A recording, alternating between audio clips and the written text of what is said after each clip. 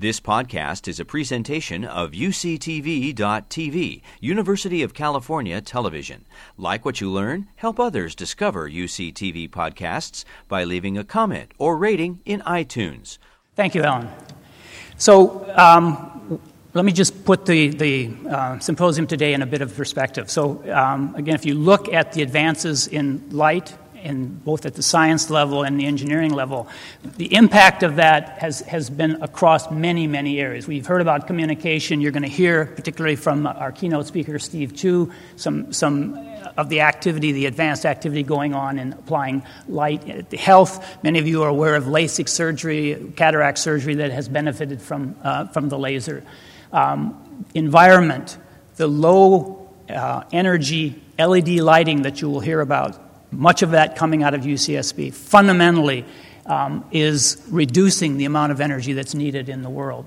All of this is having impact not just on the developed countries, where it's bringing substantial economic growth, but also, as I indicated earlier, in third world countries. So I hope that you will go away after today and have a better understanding of some of what that impact is. Next slide, please.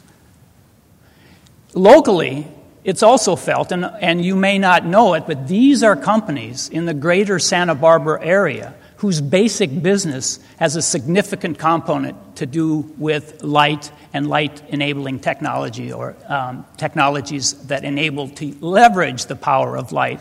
Many of these are coming from startups from UCSB. Next chart. So a little bit about the session. So we will have 4 sessions. There'll be 2 sessions, then we'll have a break, and then we'll have 2 more sessions, and then we will have a reception. During that reception, you'll also be able to see poster papers of work that's being done here at UCSB, and also some booths that have been set up by local companies. We'll then come back, and we will have kind of turned around from maybe the normal schedule, the keynote address coming from Nobel laureate and former Secretary of Energy, Stephen Chu. One more slide. I would like to thank our sponsors, Corning, HP, and Intel, who have helped to make this day possible. I'm going to do a commercial. It's going to sound like it's for Intel, but it's for our students. Students, you should know that Intel is looking to hire 50 of you at kind of all levels. Please don't rush to their booth. There will be time during the break to do that. I think Wagi from Corning is going to also say that Corning is looking for folks. So this is a vital area, and one in which the kind of education you students out there are getting in this field will put you in very, very good stead for job hunting. And last slide. And we also would like to acknowledge these supporting sponsors as well. So with that, I would like to kick off the first session, and that first session will be kicked off very appropriately by Herb Kromer. And you have the biographies of all of the folks, so I'm not going to go into detail. You've already seen the waving arm of Herb. Herb's Nobel Prize is for something that he will help you to understand. Heterostructures, which is bringing different materials together. Another example of something that you will never see. You will never see that interface that makes magic with respect to generating light, makes magic with respect to making high-speed electronics. But that breakthrough in thought has had a profound impact on the world. And I'd like to ask Herb to come up and share that with you.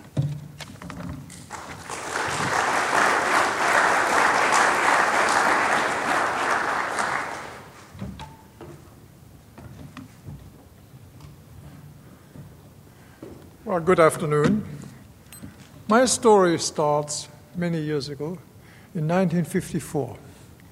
I was at the time a member of a small semiconductor research group in Germany, and my own research concerned itself with how can one make transistors faster, because the early transistors in those days were very, very slow to some extent because they had a large base thickness. Another reason was that the fusion of carriers was the basic transport mechanism.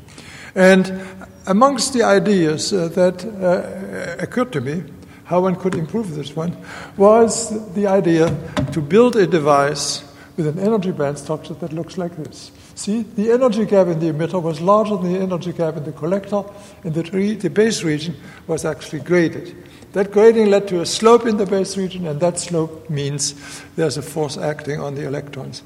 And this would yield a significant speed advance. But when I told this idea to the person who was the technologist in our group and who would have to do this one, he saw absolutely no way how this could be done, and certainly by the technology of those days, this was a correct assessment. But so he asked, well, the most I could possibly do would be a structure where, as shown on the right-hand side, where you just have a wider gap emitter and where the base itself was uniform. And that, of course, meant that force, that quasi-electric field in the base region was gone. And so that seemed to destroy the device. But when I looked at it a little bit more closely, I saw it had advantages in its own right. You see, in order, when the device is forward biased, the electrons have to climb this barrier. But at the same time, holes flow out of the base back into the emitter. And this is a current you didn't want. And if you had a wider energy gap in the emitter, this barrier was much higher. And this is fabulously effective in suppressing the undesired flow of holes back out. And you could trade this off by actually increasing the doping in the base, much higher. So we had a much larger number of holes than you would otherwise have. And those of you who are familiar with semiconductor device theory realize that this will lead to a spectacular advance in performance. And that in itself, in fact, then kicked off the heterostructure bipolar transistor as we know it. Well, this was 1954. There was no technology inside, even for that simplified version. But in 1957, I was at that time at RCA Laboratories in Princeton. I decided to generalize this beyond transistors. And the idea was that the carrier transport, this is basically a problem in carrier transport in structures with a position-dependent energy band diagram. And this led to the notion of a quasi-electric field and potentials. I wrote this up in a paper in the RCA Review with a rather odd title. You can read the title here. And in this paper, there was a picture of 3 different kinds of energy bands. And so let us go a little bit, go a little bit into this one. Doesn't want to move backwards, it seems. There it is. If you have a uniform semiconductor and apply a field, this shows in a band diagram simply as a slope on the 2 band edges. The slope is the same for the 2 band edges. And it is the slope in the band edges that actually determines the force on the electrons and holes. So we have a force of equal magnitude but opposite sign for the 2 carriers. So one and the other are interrelated. And now, if you have... Come on. All right. If you have a variable energy gap, you could, for example, have the structure shown here, where if it is n-type doped, the conduction band will be flat, and the entire energy gap difference goes into the valence band, and this acts as a force on holes. Holes are like bubbles in water. They want to rise. You could even have something much more dramatic. You could have a force acting in the same direction for both carriers. And this is something that you obviously can never do with ordinary electric fields alone. So there's a direct path from this particular picture to the double heterostructure laser, although I did not recognize at the time that there was this path. So the central message is the forces on electrons and holes are decoupled from each other, and at least partially from the electric field. And this is, of course, a very powerful consequence. In that paper, I put this paragraph, which is probably among the most important paragraphs that I've ever written. But just please look at that stuff in blue here. We call these forces quasi-electric forces. They represent a new degree of freedom for the device designer, which enables him to obtain effects with the quasi-electric forces that are basically impossible to obtain with ordinary electric fields. There's only one mistake: you shouldn't publish stuff like this in an obscure journal. Well, anyway, this is obviously a very strong argument, a very powerful principle. And this calls for an example. But the only thing, I had been working on transistors, the only thing I could think of was the example of those two bipolar transistor versions that I had. And the question naturally arises, yeah, well, it's an example. But does that really live up to the strong claim that I had made earlier? And, well, I'll come back to that one in a moment. But for now, this was basically a solution in search of a problem. And, well, in 1962-63, that solution found its problem. And it happened at the 62, the Solid State Device Research Conference, which was in Durham, New Hampshire, which was totally dominated by the new semiconductor laser.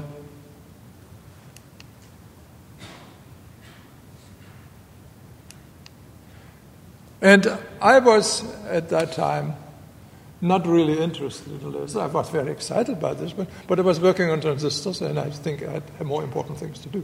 But a colleague of mine, Saul Miller, who worked at the same company, that was Varian Associates, had taken an interest. And in March of 1963, he gave an absolutely beautiful corporate seminar where he talked about everything that had been achieved in the problems. And one of the most severe problems was that there was that continuous operation at room temperature simply didn't occur. And he concluded that this had been looked at. It was fundamentally impossible. Now, fundamentally impossible. What is fundamentally impossible? Well, let me give you here a picture of that was his basic argument.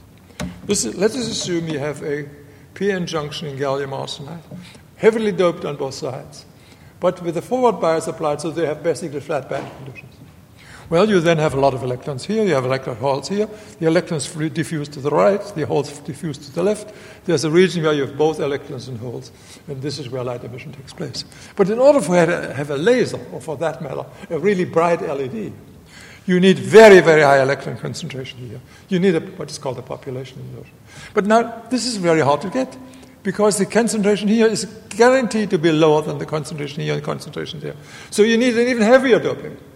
And at the same time as you do this one, all the electrons and the holes happily escape to the other side. So it was a problem, a lack of carrier confinement. And as Saul Miller had no sooner finished his statement that this was fundamentally impossible, and his explanation, I simply piped up and says, but that's a pile. And of course, I'm not allowed to show that word, but it's 4 letters, starts with a C. And I simply, from my knowledge of heterostructures, what they do in transistors, it was obvious what the answer was. All you have to do is put a wider energy gap in the two contact regions. So let's show this one. This is what this looks like. The barriers here are obvious. The electrons are repelled. The holes are repelled. And so the electron escape, the confinement, no longer was a problem. But this is really only the beginning of the story. Let us increase the bias a little bit. And now you're actually creating a bucket for the electrons. And a bucket for the holes, an inverted bucket. And it is very obvious that you can have much higher electron concentration inside this bucket than in the region where the electrons come from. The same for the holes. And so this then is basically the invention of the double heterostructure laser. And it's fair to say that the idea came up the moment somebody told me that there was a problem worth solving. Well, let's move on. By hindsight, and I did not realize this at the time, this whole idea of a heterostructure light-emitting device should and could have been anticipated. As a result,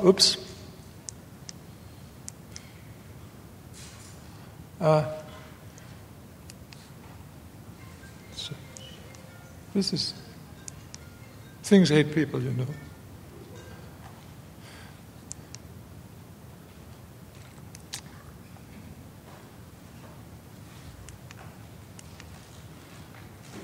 In 1955, Reuben Brownstein, who later went to UCLA as a professor, had actually demonstrated light emission from gallium arsenide diodes.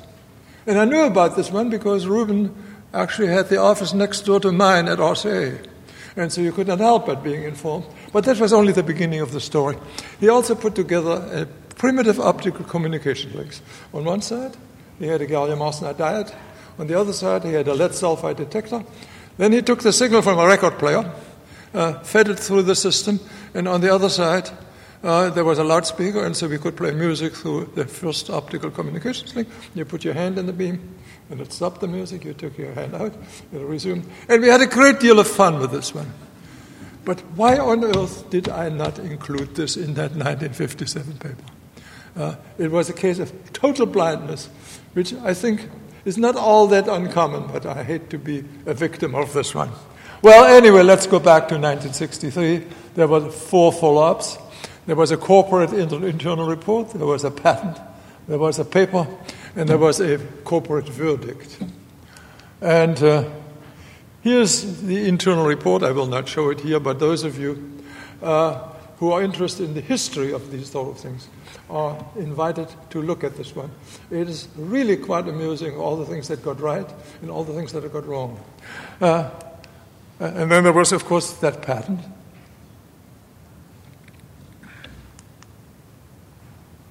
And here's a picture of the patent. You see there's a lot of vertical cavity emission. But then there's that paper. It was rejected by Applied Physics Letters. This is fairly standard. But I got some very questionable advice. I was told not to fight it, but to submit it to the proceedings of the IEEE. They would publish it. And of course, the implication was they would publish anything. And it did, in fact, they did publish it, but the question is, but who would be those who are interested? Would they actually read it?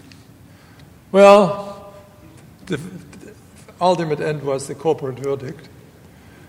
This device will never have any practical applications because it cannot possibly compete with already existing kinds of lasers. And that's true. You cannot have a clean spectrum like helium-neon. You cannot have a power like carbon dioxide. But nobody asked whether you could do something with it that you couldn't do with existing lasers. And if somebody had asked me that one to give an application, I wouldn't have been able to answer it, because answering it would require inventing an application. I wasn't about to invent compact disks or fiber communications. So I simply had to leave it at this, and my answer to this one was that the principal applications of any sufficiently new and innovative technology have always been and will continue to be applications created by this technology. Well, of course, 7 years later, it did happen. I had been excluded from working on this one.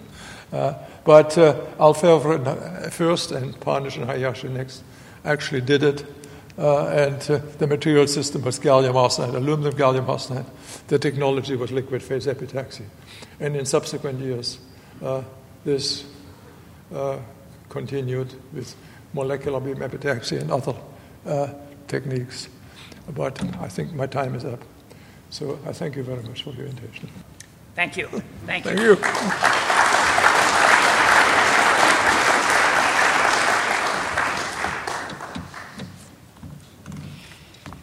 Okay, the next talk will be given by John Bowers. You've already heard him introduced by the Chancellor, and again, you have the bio, so I won't go into detail, other than to say that John is a faculty member in the Department for Electrical and Computer Engineering and also Materials. He leads the Institute for Energy Efficiency. He's world-renowned for his work in a number of areas of optics, and in particular is a true pioneer in driving the combination of light-emitting structures and standard silicon CMOS, which will really bring the power of optics into the domain of that very available technology of silicon CMOS. So, John.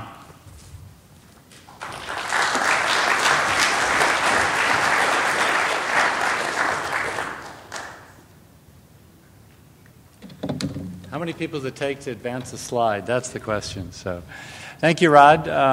So I will talk about silicon photonics. I'm going to start off and talk about the institute that the Chancellor mentioned, this American Institute for Integrated Photonics. And this is a lot bigger than me. Lots of companies are involved, far more than are listed here, but in particular the ones on the West Coast that are involved and actually are sponsoring here are listed here. They're really key members of this institute. And then listed below that are all the professors involved. And again, it's a big group of professors doing photonics at UCSB. And then finally down here, the students in my group, and I'll show a few of their results at the end. So the background for why this institute is happening, in fact, there's a whole series of institutes that have been established, is this. So the United States is great at inventing technology, and actually, I mean, Herb's a perfect example of that, inventing the double heterostructural laser. You know, every laser in the internet uses it, and they're virtually all made in China. So the issue is, we've seen this case of advanced technology, and we've kind of lost the way to manufacture many things in the United States. So whether it's be memory or displays or lasers or even LEDs or solar cells, most of those things get made in Asia in particular. And the point here at the top is key. That's true even though the labor cost actually may not be significant. So it may not necessarily be valid that all of this technology gets shipped and manufactured elsewhere. And so President Obama, about 3 years ago, made this challenge.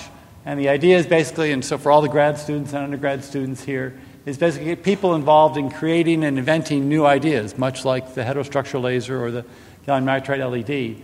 And to make us as a society makers of things rather than consumers of things. So he proposed a number of institutes that would take the technology coming out of universities and government labs and basically get it into the private sector to get over this valley of death that we've seen over and again.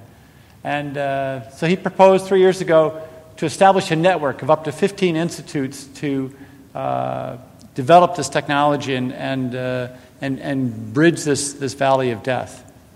So 7 have been established to date, and they're listed here. And the first one was America Makes, and there's a number of other ones. The Power America one is one that Umesh Mishra here is involved in, using gallium nitride electronics. The one in particular is in the blue box down there, AIM Photonics. I'll talk much about that, which was just announced a few months ago. And the most recent one is established also in California, FlexNet, to make flexible electronics. And Michael Chebanek and Tim Chang and others here are involved in that one. And that's just getting off the ground. There's one more I'll point out. There's 2 more coming up I'll point out, but in particular one very relevant to the Institute is smart manufacturing for energy efficiency. And so that one I think lots of people are working on in terms of submitting. Steve Denbars in particular I think is leading that effort. So let's talk about AIM Photonics in particular. And so the goal is to make manufacturing of photonic devices very efficient. And so fundamentally, a lot of what we're involved in is the fact that, you know, most 3.5 semiconductors are fairly small wafer sizes. They're made in fairly old processing facilities. And a lot of what we're focused on in the Institute, and certainly in our research at UCSB, is taking lasers and modulators, integrated circuits, and putting them on standard silicon CMOS. And, or at least standard silicon wafers fabricated in a CMOS facility. And the corporate sponsors that you see here, Intel, HP, and Corning, are actually very much all involved in this as well. It's a natural direction to go to get the cost down, to get the scalability up a lot higher. And Orient Photonics and other sponsors, a company locally doing the same thing.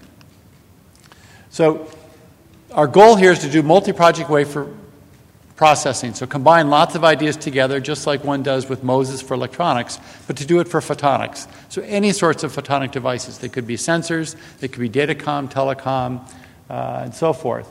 And fabricate them in a standard CMOS facility. And the one that we're using is located at SUNY.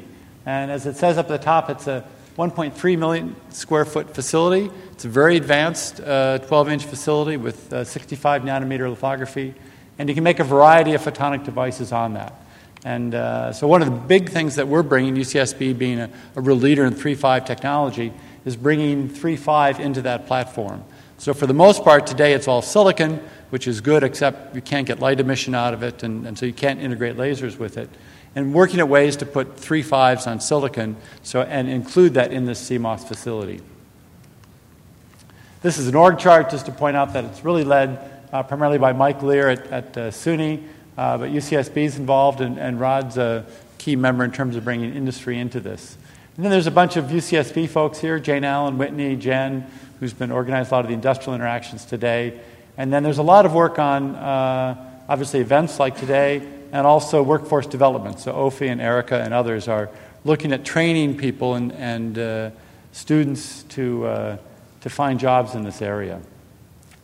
These are the members. So there's lots of industries besides the one I mentioned throughout the country, and lots of other universities throughout the country as well.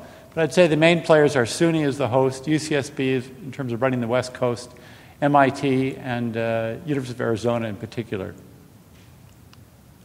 So again, the goal here is multi-project wafer runs. Students will sit here and design integrated circuits, much more complex than we could fabricate in our clean room, and have them fabricated at SUNY, and interact with companies that can do the same thing. So the idea is to make structures as shown here. They might combine silicon photonic wafers with standard electronic ASIC wafers with passive photonic interposers. So all these things get bonded together on a 12-inch scale. So things today that are a bunch of individual elements connected together all become part of one wafer and get diced up and distributed. So very low cost, very scalable, very high volume. This is one of our first projects that we're involved in. And so this is involving, in particular, Hewlett-Packard and Intel. And the idea is within a data center, you have perhaps 1 million servers, and you need to interconnect those 1 million servers together.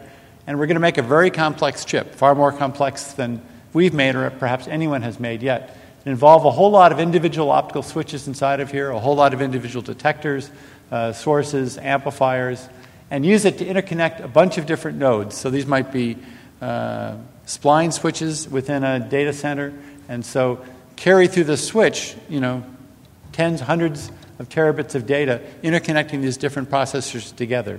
And again, as we all request different services out of a data center, one has to interconnect these servers in different ways, and that's the goal. In the end, logically, it looks like what's shown here. So this is something we've been involved in at UCSB in terms of design, and we'll now go ahead and have it fabricated. So that's one example, the one up in the upper left, of using this for datacom or telecom. Other examples are RF and analog photonics. We want to make basically microwave cables that are truly optical. So today, long distance, more than 10 meters of display cables are all optical. They look electrical, but inside they have fiber optic cable and they have lasers and detectors, but they have electrical connectors on the end. And these HDMI cables are optical. Same thing in microwaves. So we'll replace microwave cables with optical cables because we can get better performance out of it. There's a big effort in terms of integrated biosensors, and Carl Meinhardt and Martin Moskowitz are leading that at UCSB. And there's a big effort in phased array technologies. And here's one example. This is a chip that we've made. This is actually fabricated by Jared Hume in the upper right corner. And what it is it's basically an optical LiDAR. So it's a chip that emits out of this region right here, a beam that emits out of here. And as you change the wavelength of the laser's over here. It's a little more complicated than those early lasers. There's a lot of stuff there. And it emits angles over a wide direction. Then in this direction, it's an optical phased array. So there's lots of different optical beams, and you adjust the phases, and the beam sweeps in the other direction. So its application is things like LiDAR for cars. So obviously Google has a self-driving car with a rather large, very expensive optical LiDAR on top of it. We'd like to make it a chip. And this chip is, on the order of, a few millimeters by a few millimeters across. So there's a lot of other UCSB research that fits on this platform and other sensors. Current sensors is something we just published a paper on, magnetic field sensors, optical gyroscopes. So again, getting navigation-grade navigation onto an optical chip, and that's the effort of that effort. This is part of the electronic photonic design effort that Tim Cheng is leading, and there's a lot of other professors involved. But it's doing something that photonics doesn't do yet. And so it's taking all the complexity of electronic design tools from Cadence and Synopsys and companies like that and designing optical circuits that work even though individual elements are not designed correctly or don't maybe they weren't processed exactly the way you'd like. So electronics does this all the time, right? A typical electronic chip has 9 billion transistors in it, and even though some of those transistors may be a little off the design parameters, that whole chip has to work to get the yield right. So in this case, what these guys are doing, led by Hewlett-Packard in particular, Ray Beausoleil is here, is looking at the performance of that overall optical chip in terms of its system implications, not just the laser, not just the modulator, not just the waveguides or detector, and looking at its overall performance and saying, how do I design for maximum performance or proper bit error rate in this case? So again, it's this variation-aware electronic design we're now applying to photonic design. And again, there's a bunch of other companies involved, as I mentioned, Cadence, Synopsys, and Mentor in particular. Another big effort is how do we get lasers on silicon?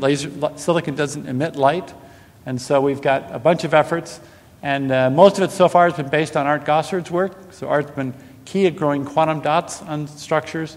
We're now expanding that to other growth systems like MOCVD systems. And the real advantage is lower thresholds and lower cost. So we want to basically not rely on that small indium phosphide wafer, but rely upon a large silicon wafer. And so here's just one example of some results. These are lasers that Alan Liu processed and grew, and fairly low thresholds, and really actually quite high powers. 180 milliwatts is a lot of power. And there's a picture at the upper right there of what these quantum dots look like, and that's the technology that Art's been developing over the past 20 years. And the last plot here is just sort of how low the thresholds can be for the proper design, and that's really as good as just about anything else. So this is my last slide. So we all know about Moore's law for electronics, and obviously how did we get to billions of transistors in a chip? Photonics is far behind that. Most photonics today are individual devices, individual lasers or LEDs or detectors. And what's plotted here is structures on indium phosphide. What's plotted in red are structures on silicon. So we're now up to maybe a few thousand devices integrated together. And in particular, the green triangles are work here at integrating lasers. So those are integrated circuits that utilize lasers in them. So in general, the focus of the Institute is basically primarily photonic integration on silicon. How do we make scalable processes, high-volume processes for photonic ICs and enable things like data communications or sensors or microwave applications? So thank you very much.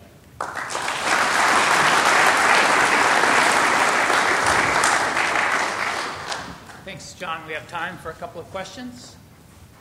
Bill. Yeah. John, you talked about having multi-chip projects going on at site. When you talk about photonic devices, how do you negotiate the process for that? Because I think everybody's going to want to do something a little different with what's going on. So that's the problem. Bill's raising the question of everybody wants a different process, and how do you integrate them all together in one process? So there's two ways of doing that. So basically we have a standard process we're starting with, and there's only certain things you can make with it. So for instance, Carl Meinhardt's project will be a little tough. The optical spectrometer portion of it, we've got the technology to do. We don't have the MEMS or the microfluidics technology that can be integrated with it today. But over the next year, the goal is to bring in all the microfluidics aspects into that standard program. So the two things you do is you run standard processes, and then you keep enhancing that base program. So the base program today does not have lasers integrated either, for that matter. But that's our role, is to take our technology and put that on their platform. So over the course of 5 years, it's hopefully a much more valuable, much more complex program than exists today. But just keep enhancing that toolbox of what's available. Other questions? If not, thanks, John. Thank you. Great.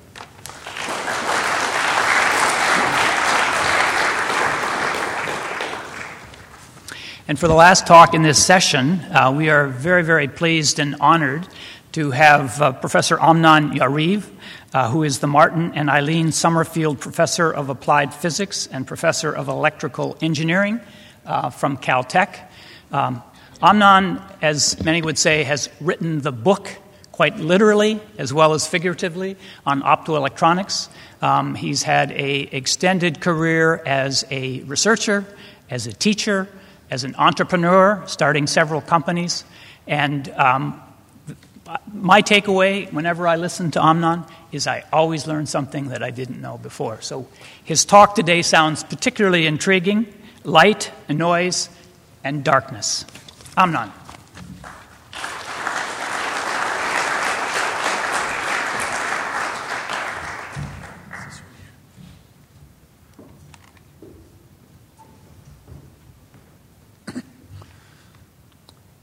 It's a pleasure to be at Santa Barbara anytime.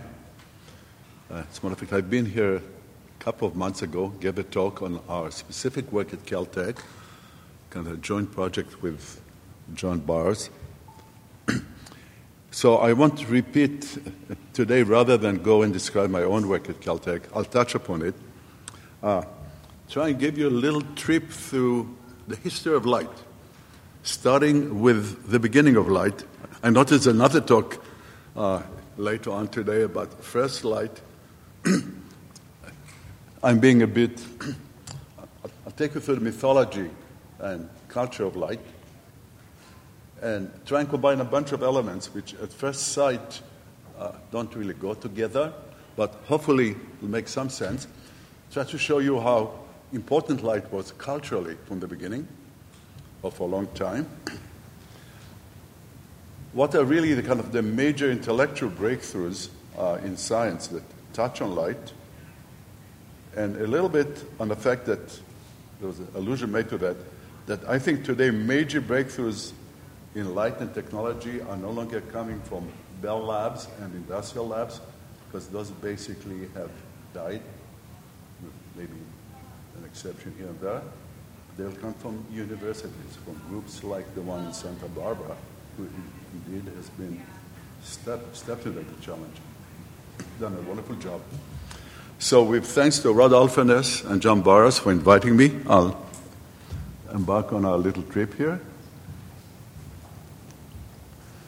Well, beginning, 5,776 years ago, the Old Testament, and on the right there, Got a microphone, so you can be free to walk around. On the right, the King James Version. On the left, the original Hebrew. I'll just read one sentence in Hebrew to get the sense of it. It's the original language. The first sentence of the Old Testament, Bereshit bara Elohim et hashamayim ve'et haaretz. In the beginning, God created the heaven and the earth. But God's first job is light, before anything else. And on day one, God says, let there be light, the motto of the University of California. And there was light. And God liked what he saw, and he goes on. Okay, so remember, day one, a light. On day 4, God makes the two great lights, the sun and the moon. And the greater light to rule the day and the lesser light to rule the night. And the light we use to see with is the light of the sun. So we have two lights. What's with it? What is what? Well, biblical scholars and rabbinical scholars have been disputing and interpreting this to this day. They haven't settled it yet, so don't expect a clear answer. But in a way, that dilemma works into my own work, and we'll talk about that. So, to get some of the flavor of the interpretation, I went into the Zohar. The Zohar is the basic book of the Kabbalah, which is the Jewish mystical interpretation and commentary on the Bible, on the Talmud. Now becoming fashionable in West Los Angeles. The Madonna is a Kabbalist, although the Kabbalah is based on Hebrew and interpretation of letters and words. It doesn't stop Hollywood from adopting it now. It's fashionable. Anyhow, but the Zohar, which is the basic book in Israel, Zohar in Hebrew is brightness, light. Again, they chose the word light, and that is really the basic book which governs the Hasidic movement in Judaism. And according to them, God made light, but decided very soon that it was too good for human beings.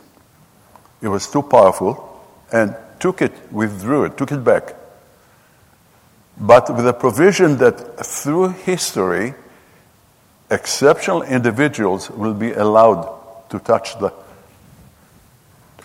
light, to see it, to do something with it. I'll talk about some of those individuals later on. Show you that I'm objective and none of them is Jewish.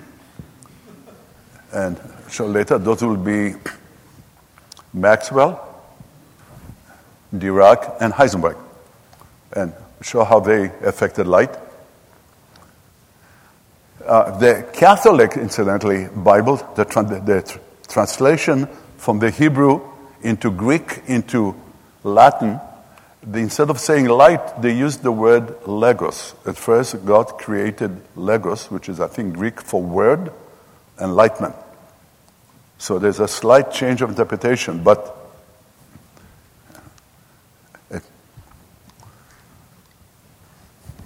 okay.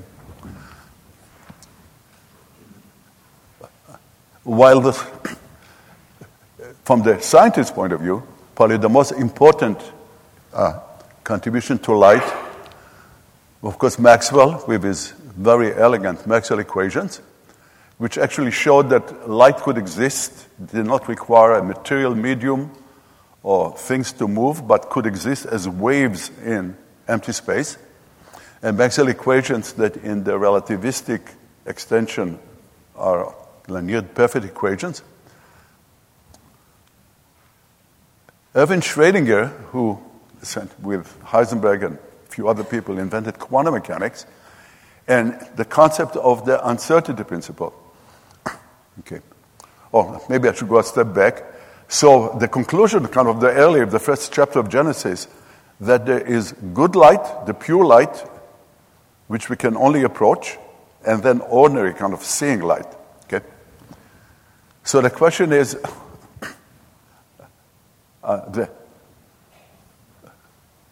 what is the distinction, the difference between the pure light and the ordinary light?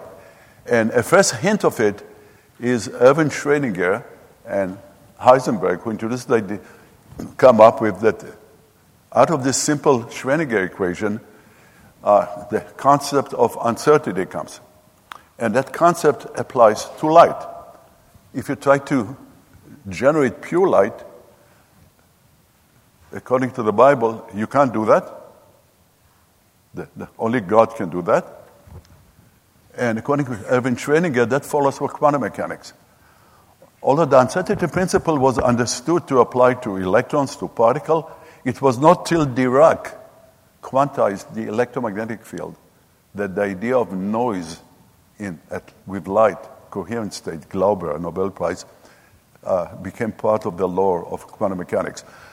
So those are the people whose mathematical and physical insights led to our essentially modern interpretation of light and the understanding of light. Then, of course, comes Charlie Towns. So I consider those three people that I just named as among the three people that were allowed to touch light, the super geniuses. And I think I will add to that stable Charlie Towns, because he invented the laser. Before that, the laser was an extension to optics, which made light, but not perfect light. That we now know, according to quantum mechanics, cannot be done. So, a brief history of light. So the laser, very short for the few people here who don't know how a laser works. Laser works on basically electrons jumping from occupied orbits, high energy orbits, to lower orbits and giving off the energy difference as light. Okay, what Charlie does is, Charlie Towns, who just died, I think, either this year or a year ago, is take those excited atoms, which can emit light, and put them between two mirrors, actually flat in his case. And in that case, if there's enough excess of electrons in excited orbits, the light emitted, some of it, which happens to point in the right direction, will bounce back and forth and induce more light. Electrons can be induced to come down by light of this proper energy, and that process becomes an avalanche, and lo and behold, you get light. And the probably most coherent, pure light that was ever seen. Okay. But every now and then, one of those atoms decides to come down on its own without being induced. That's the noise. That's what God put there to spoil the purity of the light. So light cannot come pure, a spontaneous emission, and it doesn't take much to show that spontaneous emission is linked umbilically to the Heisenberg uncertainty principle. You can blame spontaneous emission, which is noise, on the Heisenberg uncertainty principle. And it follows from the quantization of the electromagnetic field by Dirac. So all of those people are strongly linked. Okay, so light. Ideal light, as I said, which doesn't exist, will be essentially a pure oscillation at a given point in space, a pure sine wave, okay, obeying Maxwell equation. So that's a traveling disturbance. The electrical engineer or the optic engineer will describe it as a phasor. That's the phase of the light. But ideal light is not to be found. And if you look, you will find something that looks more like the blue. I'm exaggerating. And why is this deviation from purity? Purity here is red. Two reasons for it. One is the noise. I call it God's noise. Incidentally, I'm not very religious. I'm using the word God today more than I've done in the last 20 years. So the deviation from ideality is either due to, call it the quantum noise or God's noise, or to information. If you take the pure wave, if you had one, and you imposed information on it, a movie, music, it'll look more like the blue. So the point is that you can see right instinctively from what I just described that if you have noise on light and you always have noise, it interferes with your ability to make information piggyback on top of the same waves. Because when you separate them, you really don't know, at some limit, what is noise and what is information. Okay, another example. Okay, why light? I should have said it earlier. If you take a microwave, it's oscillation, pure sine wave, ideally, something like that. Light is a much higher frequency. You can show theoretically that you can essentially put a bit on each peak here.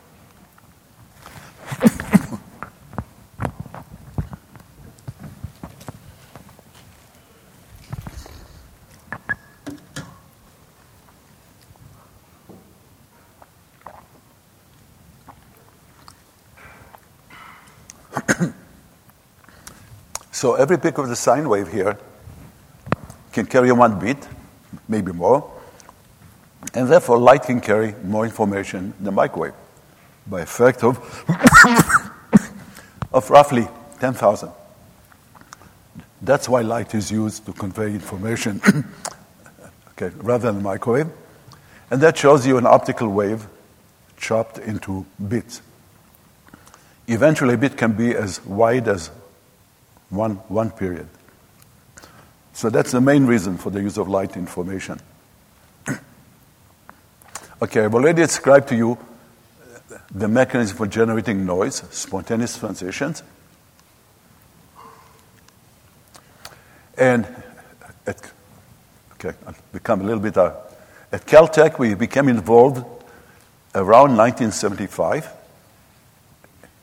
And although light must have noise, cannot avoid it, but the quantity of noise, you can massage it while not violating quantum mechanics. And one of the ways we use in 1975 is to take Herbert Kroemer's laser and simply build in a filter into it. You can see the corrugated and interface in the multi-layers. That internal filters reduce the noise within allowed quantum mechanical and made the light more pure. to a point where it became the main light carrier and has been working, essentially carrying the internet traffic from that time till today. That's the main light carrier, the distributed feedback laser. But recently, the coherence, the purity, the spectral purity, which I said is very important because noise interferes with the amount of information you can carry, has become a liability. Now, the DFB laser has been carrying internet traffic for 40 years, is no longer good enough to meet the demands of new applications, especially demands which use the phase coherence, the purity of the light. And much of optical communication is today moving toward coherent communication, which is based on phase purity. Okay. So recently at Caltech, over the last 5 years, in a project which involved about 2 or 3 generations of graduate students, we took a look and trying to decide why is the laser as noisy as it is. Well, today's laser, you can mostly demonstrate the problem with this slide. This shows the Kramer's double heterostructure. This is the active region where light is generated by transitions of electrons, and this is the stored electromagnetic energy. This medium has a lot of free holes, free electrons, and they absorb light. So the semiconductor laser in its today's embodiment, the one you will buy off the shelf, is an extremely noisy device. And it's noisy because of the losses here. To compensate for the loss, you need a lot of excited electrons. Those electrons emit a lot of noise. So the question, do we need the noise? Well, answer is no. It's simply legacy. That's the way it was made initially. And for a solution, we went to a new approach of designing lasers, which was pioneered here at Santa Barbara with John Bauer's group in the lead. With basically showed you can make lasers on silicon. Well, our idea was immediately, if you can do that, move the energy away. See, this is the active region, the same as this. Move it, design the cavity, and that's all our students can do after 2 or 3 years, and concentrate the energy in the silicon, where the losses are ideally, because material is transparent, some losses. And when you do that, you eliminate 99% of the loss, and therefore 99% of the noise. So by this simple expedient, incidentally, a key figure in that was Christos Santis, who is sitting here somewhere. I will not ask him to raise his hand. He'll be embarrassed. Oh, he raised his hand. And he's a postdoc here. We made those lasers. Some of the structure. It's a cross-section. And most of the light now sits here in the silicon, over 99%, instead of sitting here before. And that was affected by a cavity redesign, an optical design problem, not an extremely difficult problem by today's understanding and tools. Without going to a long story, this is a commercial, top quality commercial laser today that is used in the system. And here are new lasers, and this is a measure of the noise, an important measure. And it's down by 3 orders of magnitude, which means, in simple terms, you probably can communicate 1,000 times more information. You can get your Netflix movies that much faster. Oh.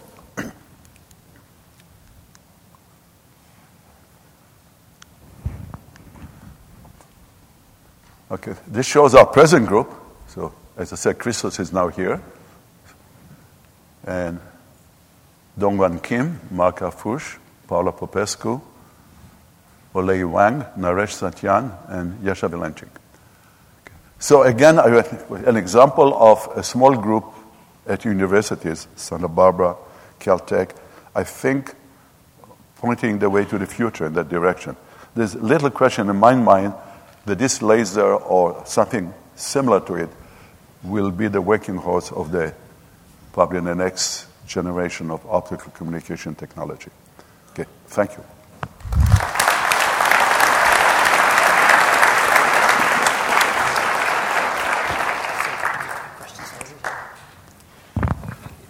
We have time for one question. Alan. I want to say something about darkness.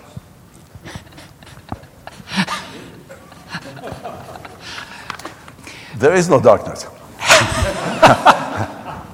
According to quantum mechanics,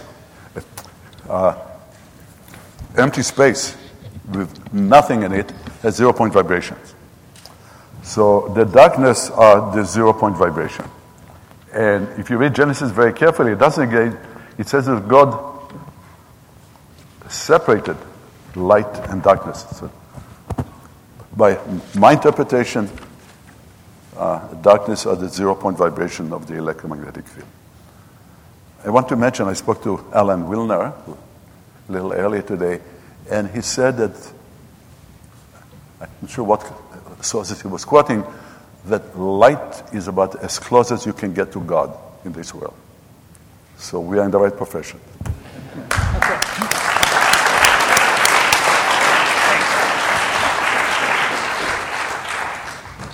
Okay, so we are going to the second session, and I'd like to introduce Guy Bazan, who is a faculty member in chemistry and in material science, and he will chair the next session. Guy. Good afternoon. I have the honor of chairing the session, and I'd like to begin by noting that light is ubiquitous. It sustains life in this planet, and we use it even when it's not shining, for better or worse. When you drive a car, you're investing or using some energy, some light that fell in this planet millions of years ago. The plants growing outside are carrying out their photosynthesis using light that came out 8 minutes ago from the sun. And I found it very interesting in the context of today's presentations, these beautiful equations that we have for describing light. As beautiful as they are, they don't do a good enough job at describing all of the possible applications that have come out from understanding light, as has been described by our previous speakers, and Dean Alfernez, from communications to medicine, for displays, and so forth. And in fact, I was coming up here, and you might want to check your own pockets. I have here one very good example. We talked about communications.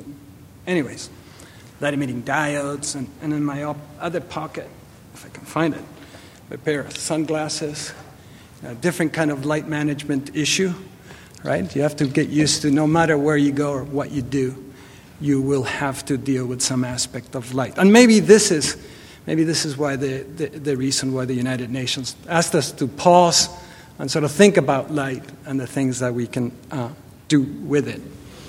My work personally concerns how we can design molecules that absorb light. You want it to be red, you want it to be blue. And then how you take the energy that you've stored in that molecule, either to create another photon or to carry out or generate electrical power. That process, or that study, even though it's been very fundamental, has led to, for example, the design of biosensors that are optically amplified and are now being commercially used in flow cytometry, one of the startup companies that came out from UCSB, and now other types of molecules that are used in organic solar cells. I won't dwell into that. And so just to move along, it's a great privilege for me to introduce the three speakers, and they'll talk about very different aspects of our interest, fascination, and application of light. Professor Alan Heeger has been introduced before. We'll have also Eva Silverstein from Stanford University, and Dr. Bill Parrish, one of our local stars, alumni stars from UCSB. And I'm sure each one of them could probably fill up the next hour, so I'll just go right ahead and just make a couple of comments about Alan Heeger. Chancellor Yang already mentioned that he won the Nobel Prize in 2000 in chemistry for the development of conductive polymers. And, it's worthwhile thinking that before his work, plastics were typically thought as the type of materials you would put potatoes in. And at the grocery store, you put them away in your basket and away you go.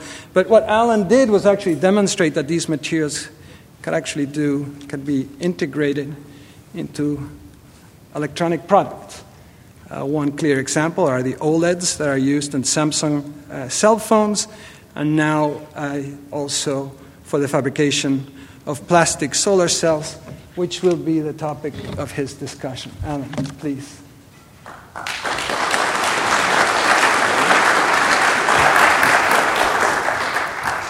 Thank you. Good afternoon. I'm going to talk a little bit about plastic LEDs, plastic solar cells. I put the word plastic in quotation marks. Polymer. LEDs made from polymers, solar cells made from polymers, but special kind of polymers that are semiconductors. 40 years ago, we discovered this class of polymers. I've put a few of the molecular structures here, but there are by now thousands of them. They all have one thing in common, and that is that the bond alternation in every case is the key. There's a single bond and a double bond, and a single bond and a double, etc. That class of materials means that they are semiconductors. These semiconductors, these different molecules, have different energy gaps. Different semiconductors, different energy gaps.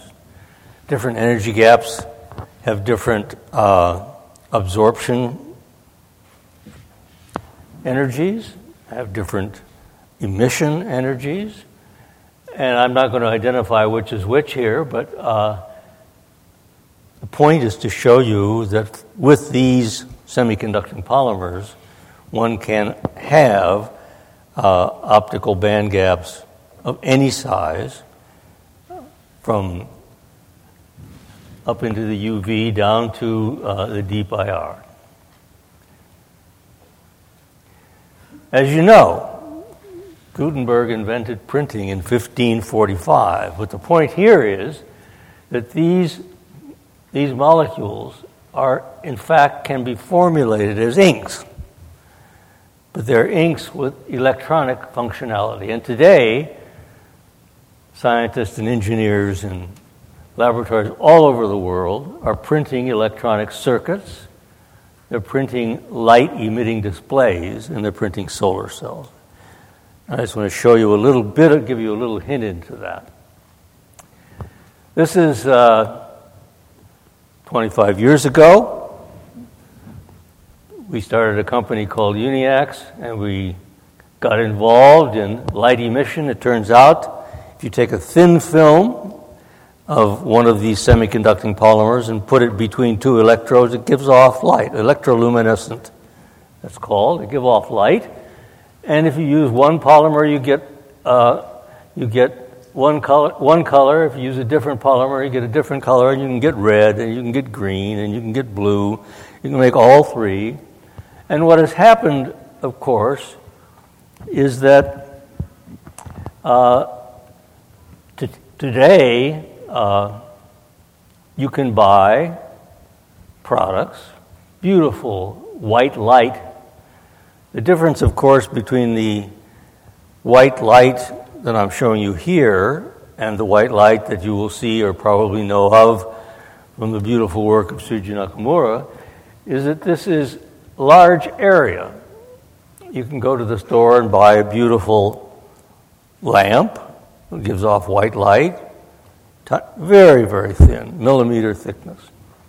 So for architectural uses and for beautiful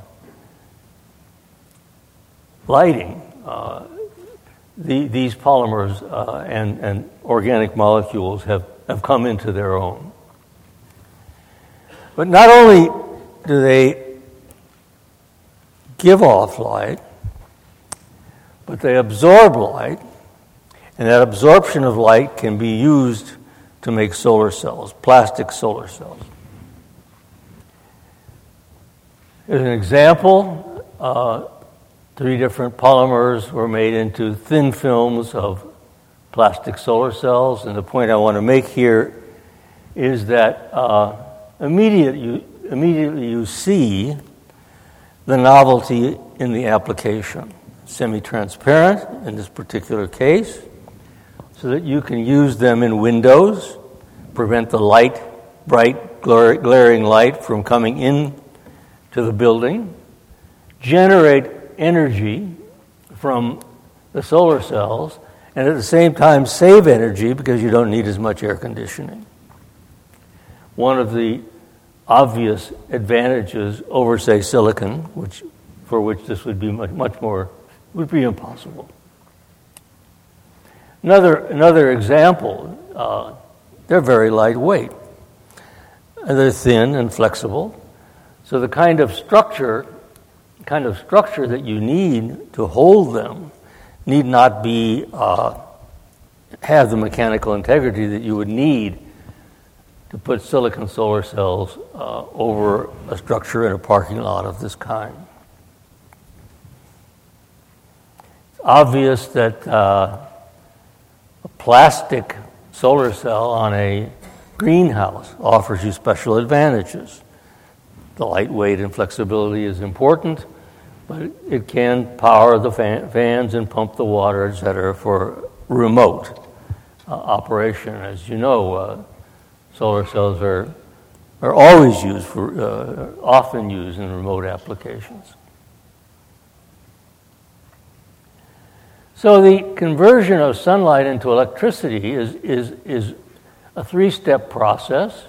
You first have to absorb the light. This is a 19th century chemistry, basically, but goes on today to synthesize new molecules that do that. And we are constantly working with new molecules that have spectra that are better suited to absorb the light from the sun. You also, the light that's absorbed is neutral. You make an electron-hole pair, you make a neutral excitation. And if you want to do any work, you need to separate the charge. And so photoinduced charge transfer, charge separation, is a 20th century problem. It was discovered in our work in the 90s. And now we want to put these things together and make them self-assemble to enable us to make solar cells. That's the problem of today, and it's still going on.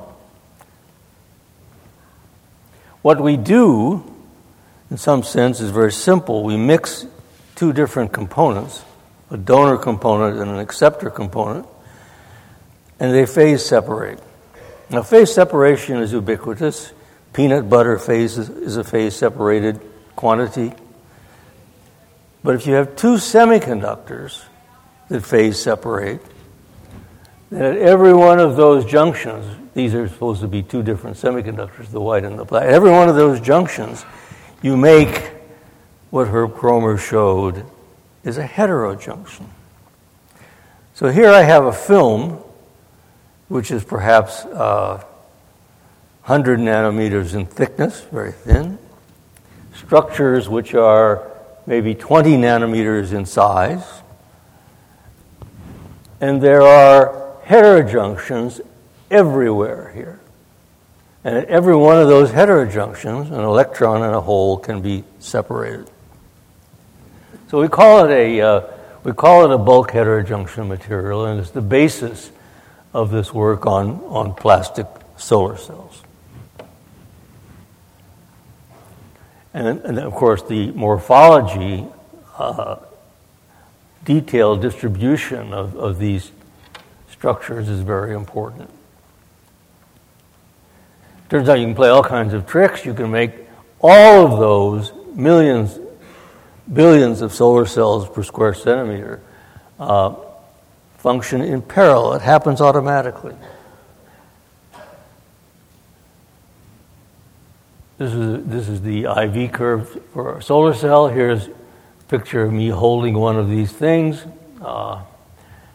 Important aspect is to have high power conversion efficiency, and that comes from the short circuit current times the open circuit voltage times what is called the fill factor, and that is the area here compared to the total area, which would be defined by this open circuit voltage and the short circuit current.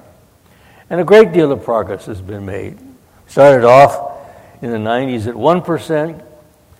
Today, the efficiencies are about 12%. They're actually somewhat higher because the low dielectric constant of these materials, they do not reflect, and the light output is nearly constant over the day as the sun comes up and down. So the equivalent efficiency is actually higher, probably closer to 15%.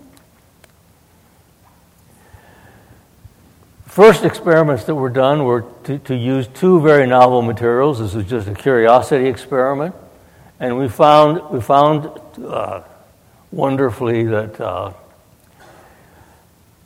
they formed this kind of a complex material that I showed you a cartoon of a moment ago, or I showed you a real picture of, so to speak, a moment ago. Here you're supposed to see the black as one of the semiconductors and the white as the other. And the remarkable thing is that this electron transfer process, which is the key to the whole phenomenon, happens in 50 femtoseconds. 50 femtoseconds or less.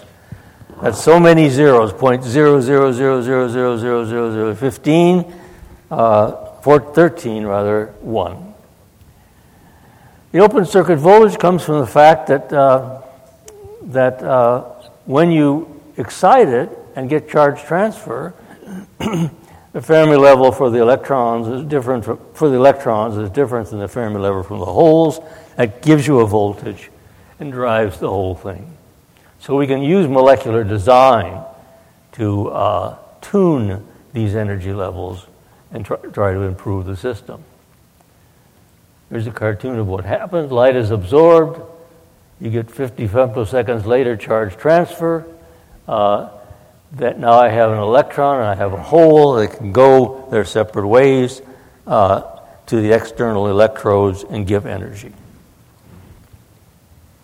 I'll skip this. Modern techniques enable us to really find out about that structure. This is transmission electron microscopy, but in the imaging mode, tomography mode, just as you use in an MRI.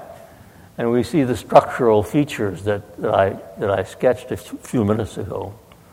One of the great problems has been to understand how it's possible with a structure like that, where you have a length scale of 20 nanometers, to get charge transfer in this very short time.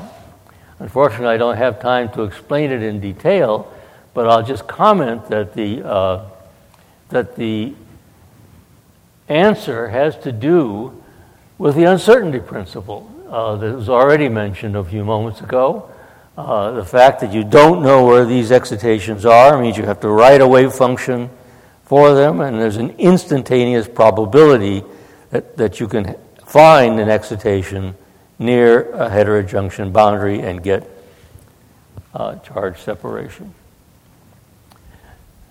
So the dynamics are the key.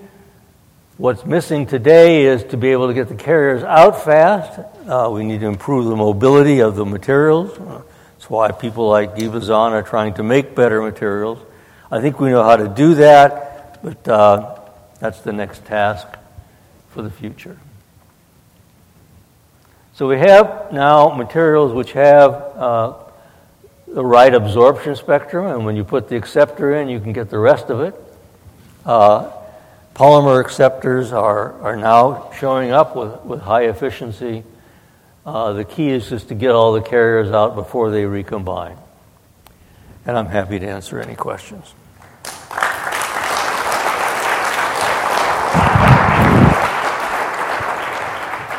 We have time for a question. Over here, please.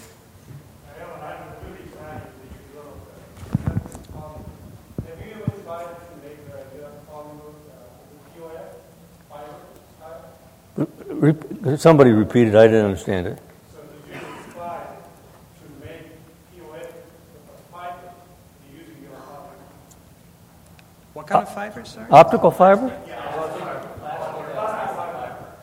We can make amplifiers, but we don't want to. We don't. These are highly absorbing. That's the whole point. They're absorbed very highly. So I don't want to make an optical fiber. If I misunderstood your question, I don't know. My question. All right, is it on?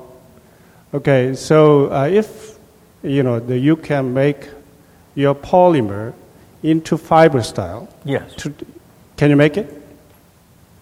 So then probably is the data communication we can use. The fiber to like switching other fiberglass.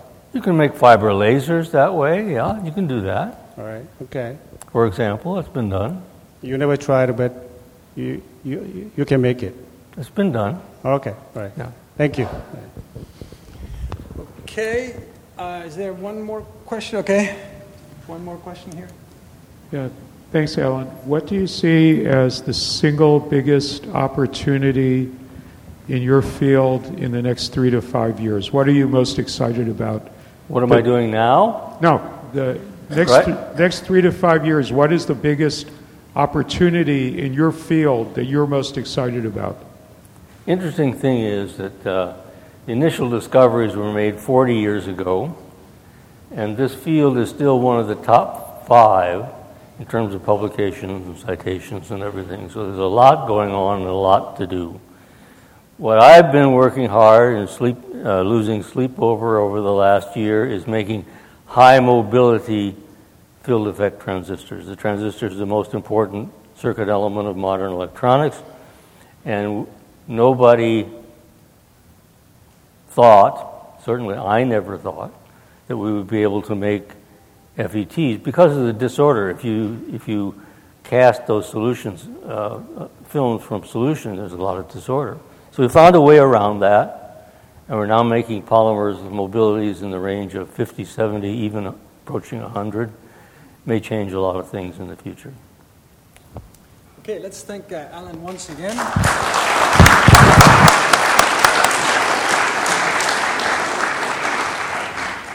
Okay, our next speaker will continue our exploration of light.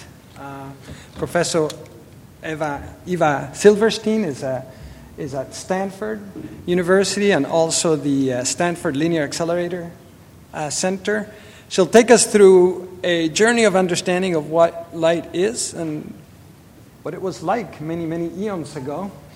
And she is the recipient of many prestigious awards, including the Sloan Research Fellowship, the Bergman Memorial Award, and she was also a MacArthur Fellow. Let's welcome Eva.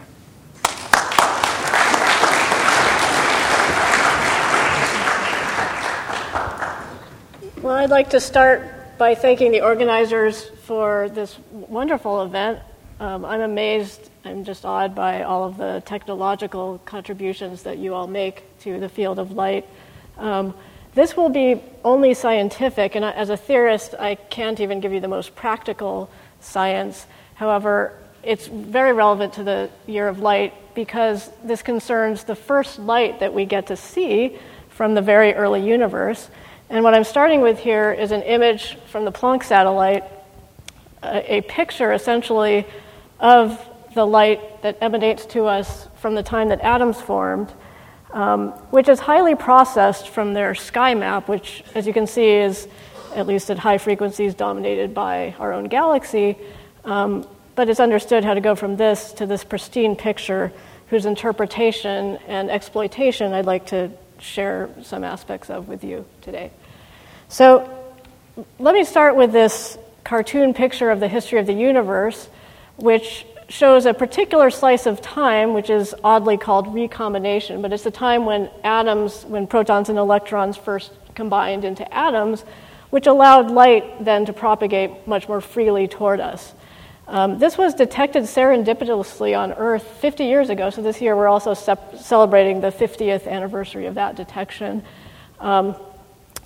It provides both a backlight for a lot of interesting physics and astrophysics that goes on after this last scattering surface of recombination, but also it's sensitive to earlier epochs through small perturbations in the average energy, or it turns out temperature, it's a very thermal distribution of this light, which is sensitive to much earlier conditions.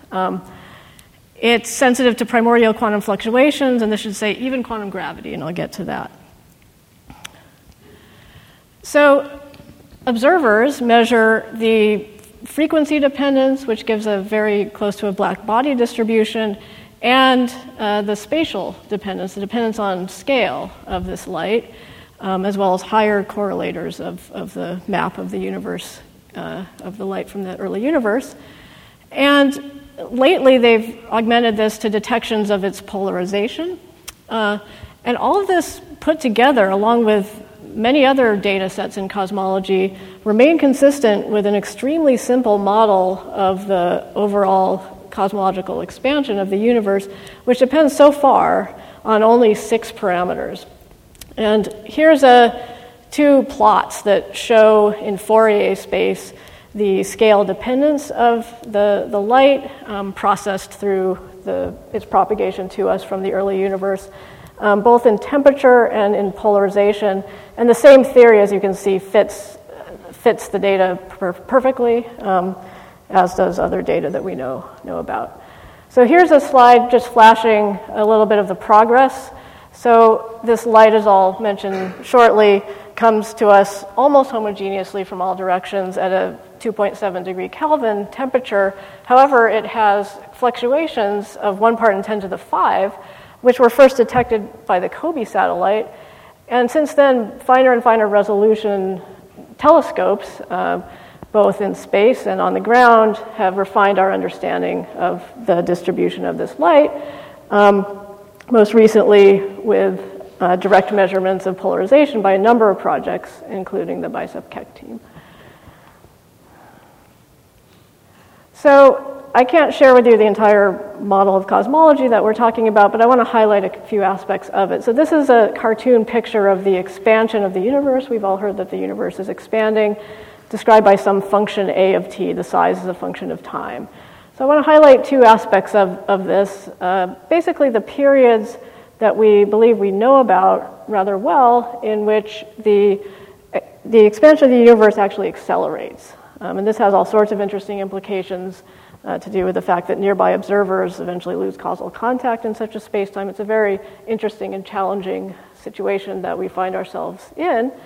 The CMB played a leading role in establishing that accelerated expansion is happening now, that we're entering into such a phase now, and also gives an enormous amount of evidence for that having happened in the very early universe, and that's what I want to focus on.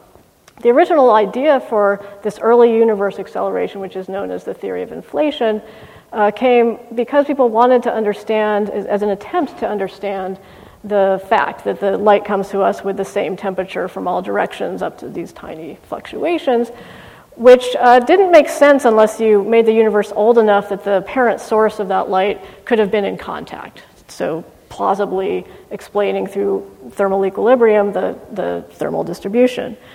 Be that as it may, this theory has an enormous payoff having to do with something we heard about already, which is the quantum uncertainty principle, which I'll get to shortly. So how does it work? In a little more detail, we're also celebrating the centennial of Einstein's theory of gravity this year, which relates curvature of space-time, including its expansion, to energy sources. Okay, and so there's a certain kind of energy source that will drive accelerated expansion of the universe, which is basically potential energy, a constant non-diluting source of energy. which needs to be a potential energy of some degree of freedom, which I've called phi, with a non-trivial potential function like this, so that it can drive inflation early on and then exit to the more modest expansion we see later on in cosmology. So we'll get later to the fact that these equations require corrections from quantum gravity, from the need to connect quantum mechanics to gravity in a sensible way. But before I get there, let me do first things first. So we have this potential energy, which is a function of some field that permeates the universe. I'm calling it phi. And it homogeneously evolves to good approximation down this potential, just like in mechanics. However, being a field and being a quantum mechanical degree of freedom, it has fluctuations that are irreducible due to the uncertainty principle. So even if the leading behavior of this field is some homogeneous evolution down this potential, it has fluctuations as a function of space and time, which obey the uncertainty principle and are intrinsically present. In the context of the accelerated expansion, that fact leads to freeze out of these quantum zero-point energy fluctuations. As the universe expands, these waves grow outside the observable horizon and freeze out, surviving into later times. And it's these fluctuations which, after inflation ends, then re-enter the observable patch of the universe and provide a beautiful, simple theory of the origin of all structure. It's that theory of a Gaussian random field in the early universe that provides the initial condition for the model that I showed fitting the data so well.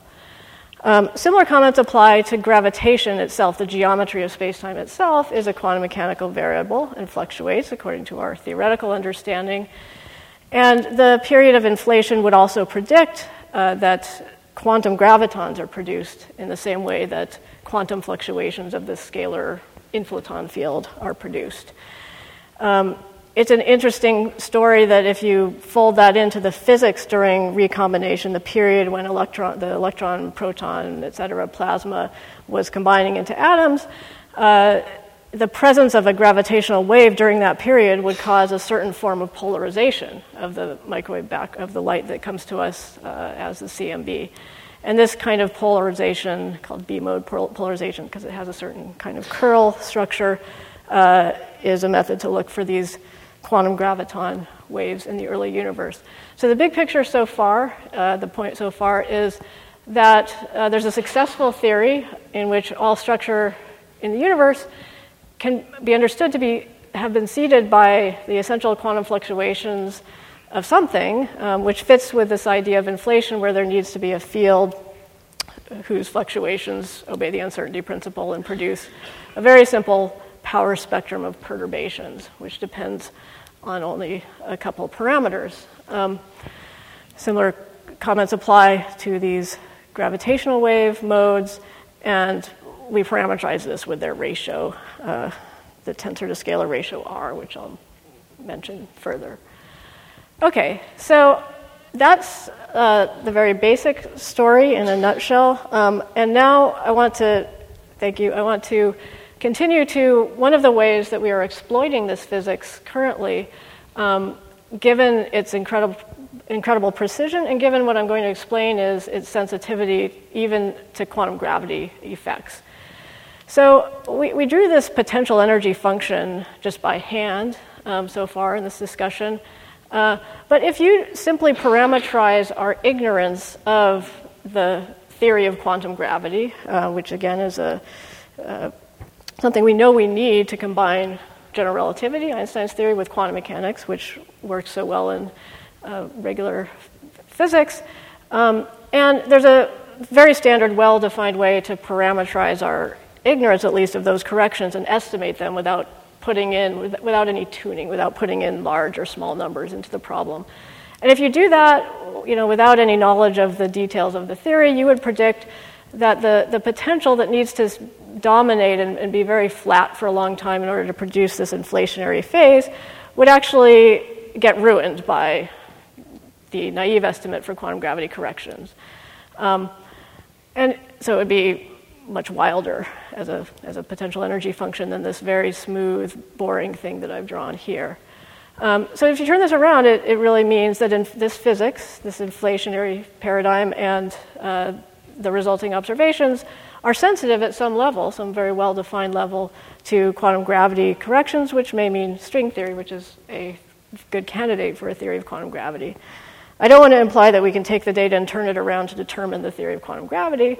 It's not enough to do that, but still this first statement is true, and we need to model the early universe with control over those effects.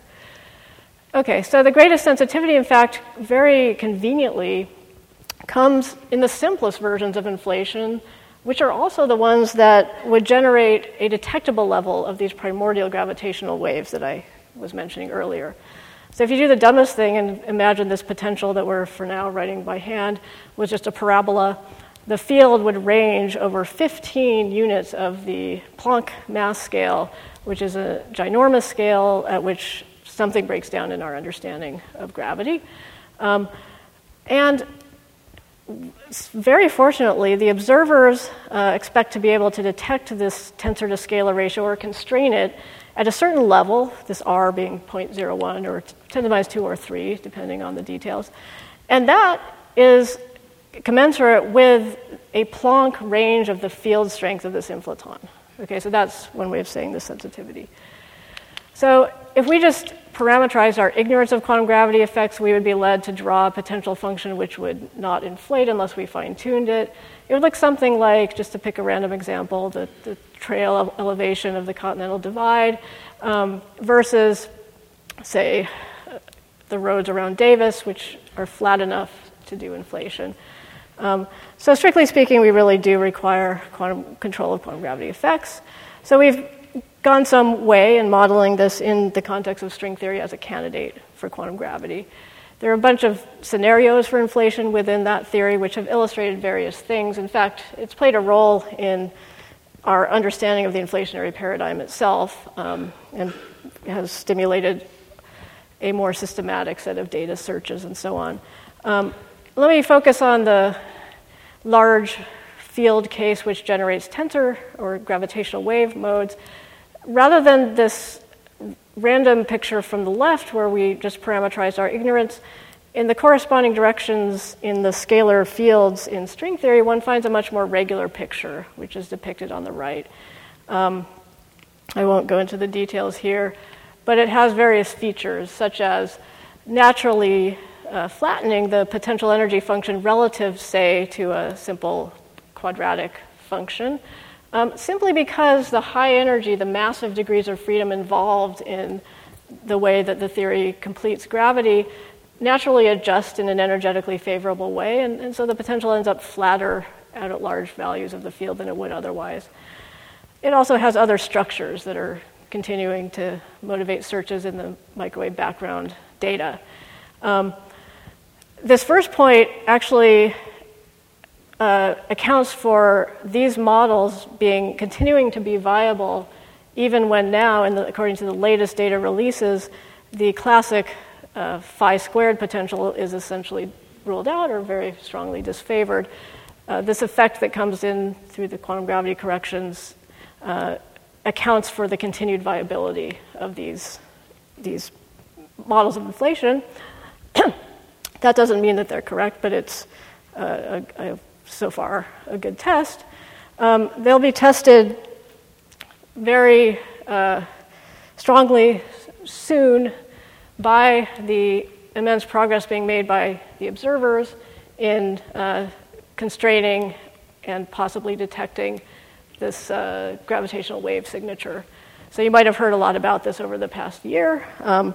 The experiments have gotten extremely sensitive to the extent that they will reach down to the range of energies and field strengths that we're talking about in the next round of experiments that are, in fact, many of which are currently taking data. And for what it's worth, these examples in string theory, which take into account the need to control quantum gravity, will be among the next that will be tested. by this. Okay, so let me just, I think I'm over time, so let me just stop and summarize. So the big picture, again, is that the big picture, the earliest light from the early universe, gives us precision cosmology and an understanding of the seeds of all structure as coming from the uncertainty principle.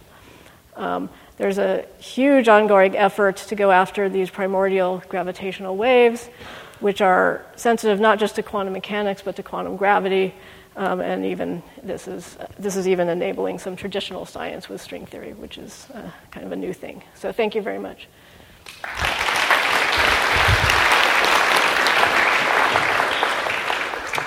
Questions? Comments? Disagreements? Oh.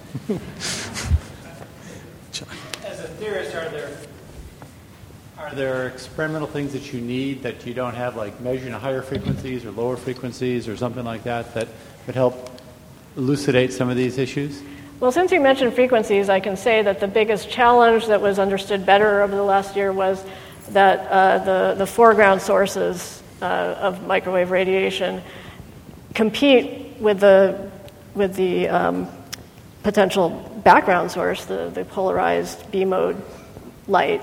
And it's exactly by laying down a wide swath of frequencies that the experimentalists hope to be able to disentangle the two. So the CMB is very thermal. The other sources are not thermal, not at the same temperature. So that's exactly the program going on now. And the prognosis is good. People think they'll be able to disentangle it using many frequencies. The field is hoping to just go out and collect every possible mode that we can of this light. We know how far it can go. There are, since it's a Gaussian random field, there's a limit on how far we can go, and there are proposals out there to, in addition to doing the things I explicitly said, to continue the program, get finer resolution, and just collect every mode we possibly can. And part of the reason for that is searches for additional physics. Okay, I think Eva's going to be around. If there are any further questions, let's thank her once again.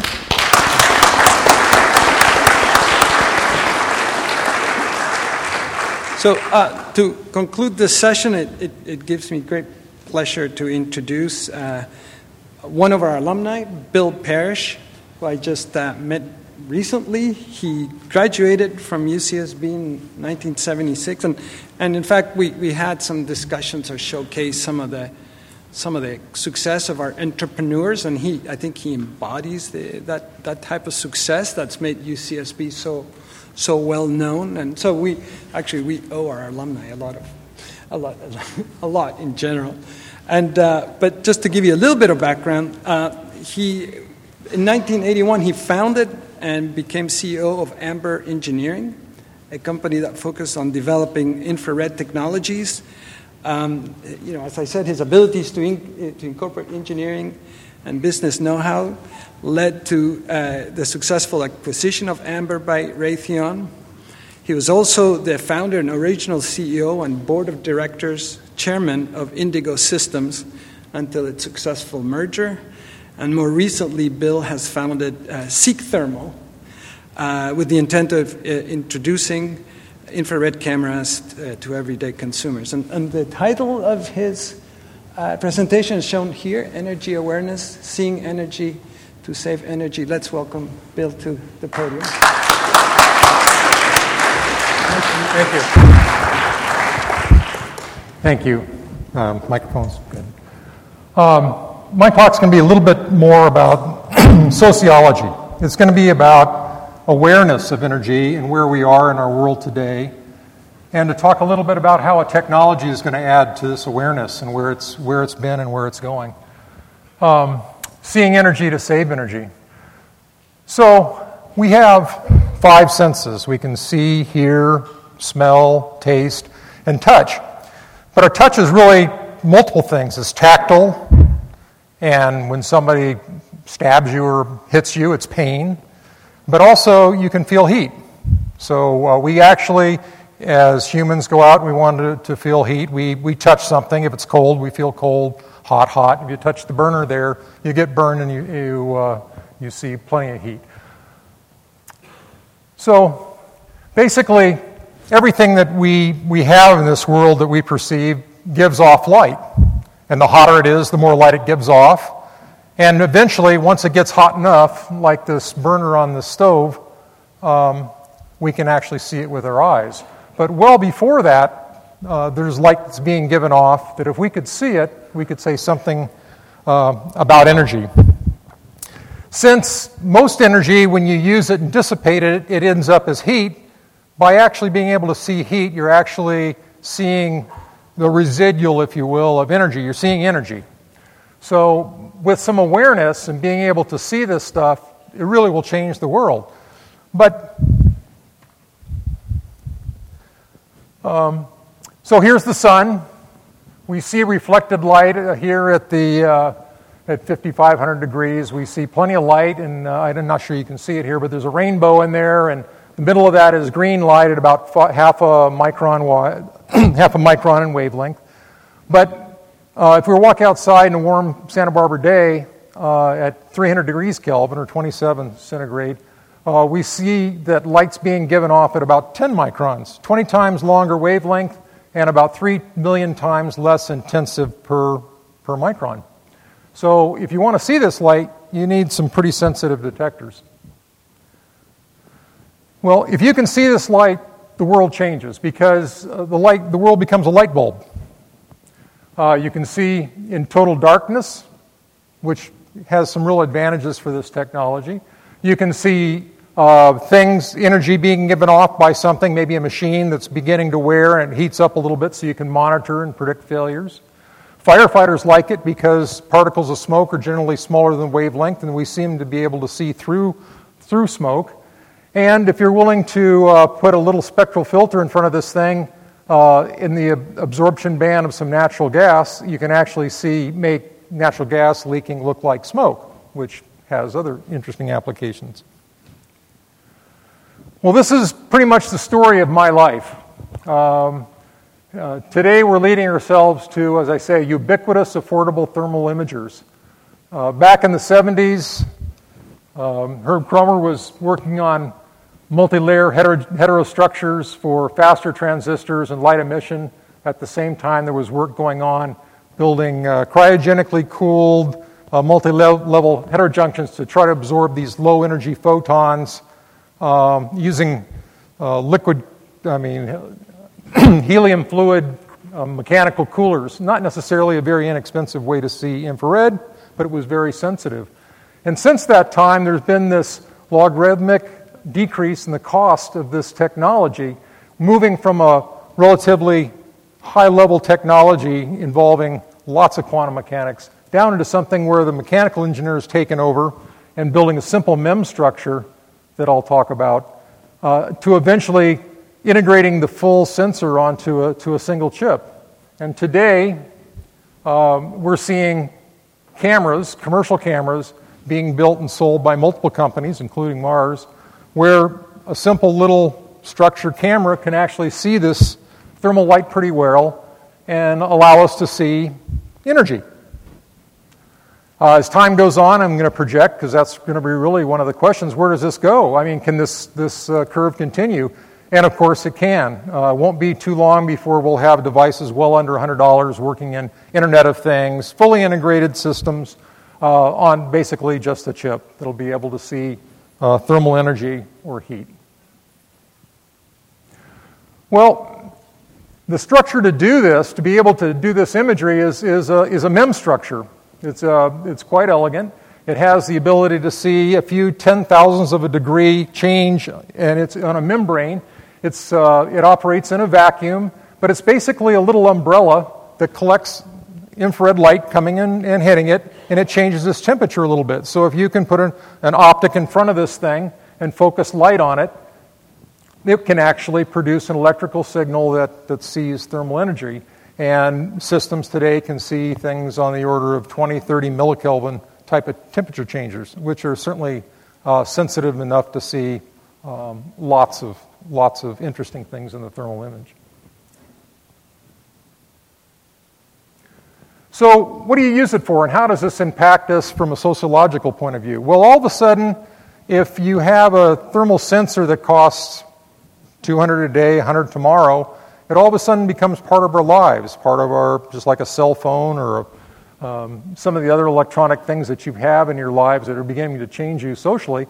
Seeing things in a thermal sense or in an energy sense makes you aware of energy, makes you look around the room and see Stephen Chu's cable top box and the fact that it's hot. You don't have to go over and put your hand on it, you can see it. You see the lights being left on, you see the wall warts dissipating power, and you become aware of what's making your electric meter go around. If you just take the case that I've got here of imaging energy leaks, we see that basically 40% of the energy that we use is in terms of we use it in buildings. And of that energy, we see something like a third of it being used to heat and cool those buildings, residences, office buildings, factories. So if you could just make a 10% difference in that, you'd be saving better than a quadrillion BTUs annually, every year, continuing after you've plugged the leaks, made your buildings more efficient, became more aware of what was plugged into the wall, dissipating energy. And that wraps up today's world economically to about $20 billion a year. So basically, my message here is to tell you that this technology is here. It's ubiquitous. It'll be part of your lives. How many out there have actually played around or used a thermal camera before? Very few. I'm here to tell you that next year and the year after, that a lot more hands are going to go up because you'll be seeing it more and more used in lots of different applications. And a lot of them will have a great deal of impact on energy use. There's our city in terms of energy.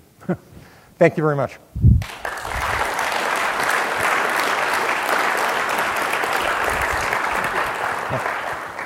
Questions? At the back, please. Yeah, I was curious what material you're using for the thermal effect. Is it vanadium oxide based or is it silicon? Right. The little umbrella that collects the heat, energy coming in, actually heats up and cools off, and we translate that using a high TCR material and changing its resistance, and we measure that small change in resistance. It's a little bit like the uncertainty principle. In order to be able to measure that, you have to heat it up by sending electricity through it to measure its resistance. We happen to use vanadium oxide. Others use amorphous silicon. There's a variety of different materials, but those are the two most popular today.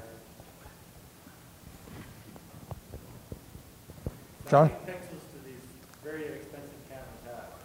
The ones I'm showing have about just 30,000 pixels in them that are the couple $100 versions. Of course, the military and whatnot build HD versions of these things with millions of pixels of them today. But today there's sufficient resolution to be able to look out there and see a lot of things. All right, let's thank Bill once again. You've been listening to a podcast by University of California Television. For more information about this program or UCTV, visit us online at uctv.tv.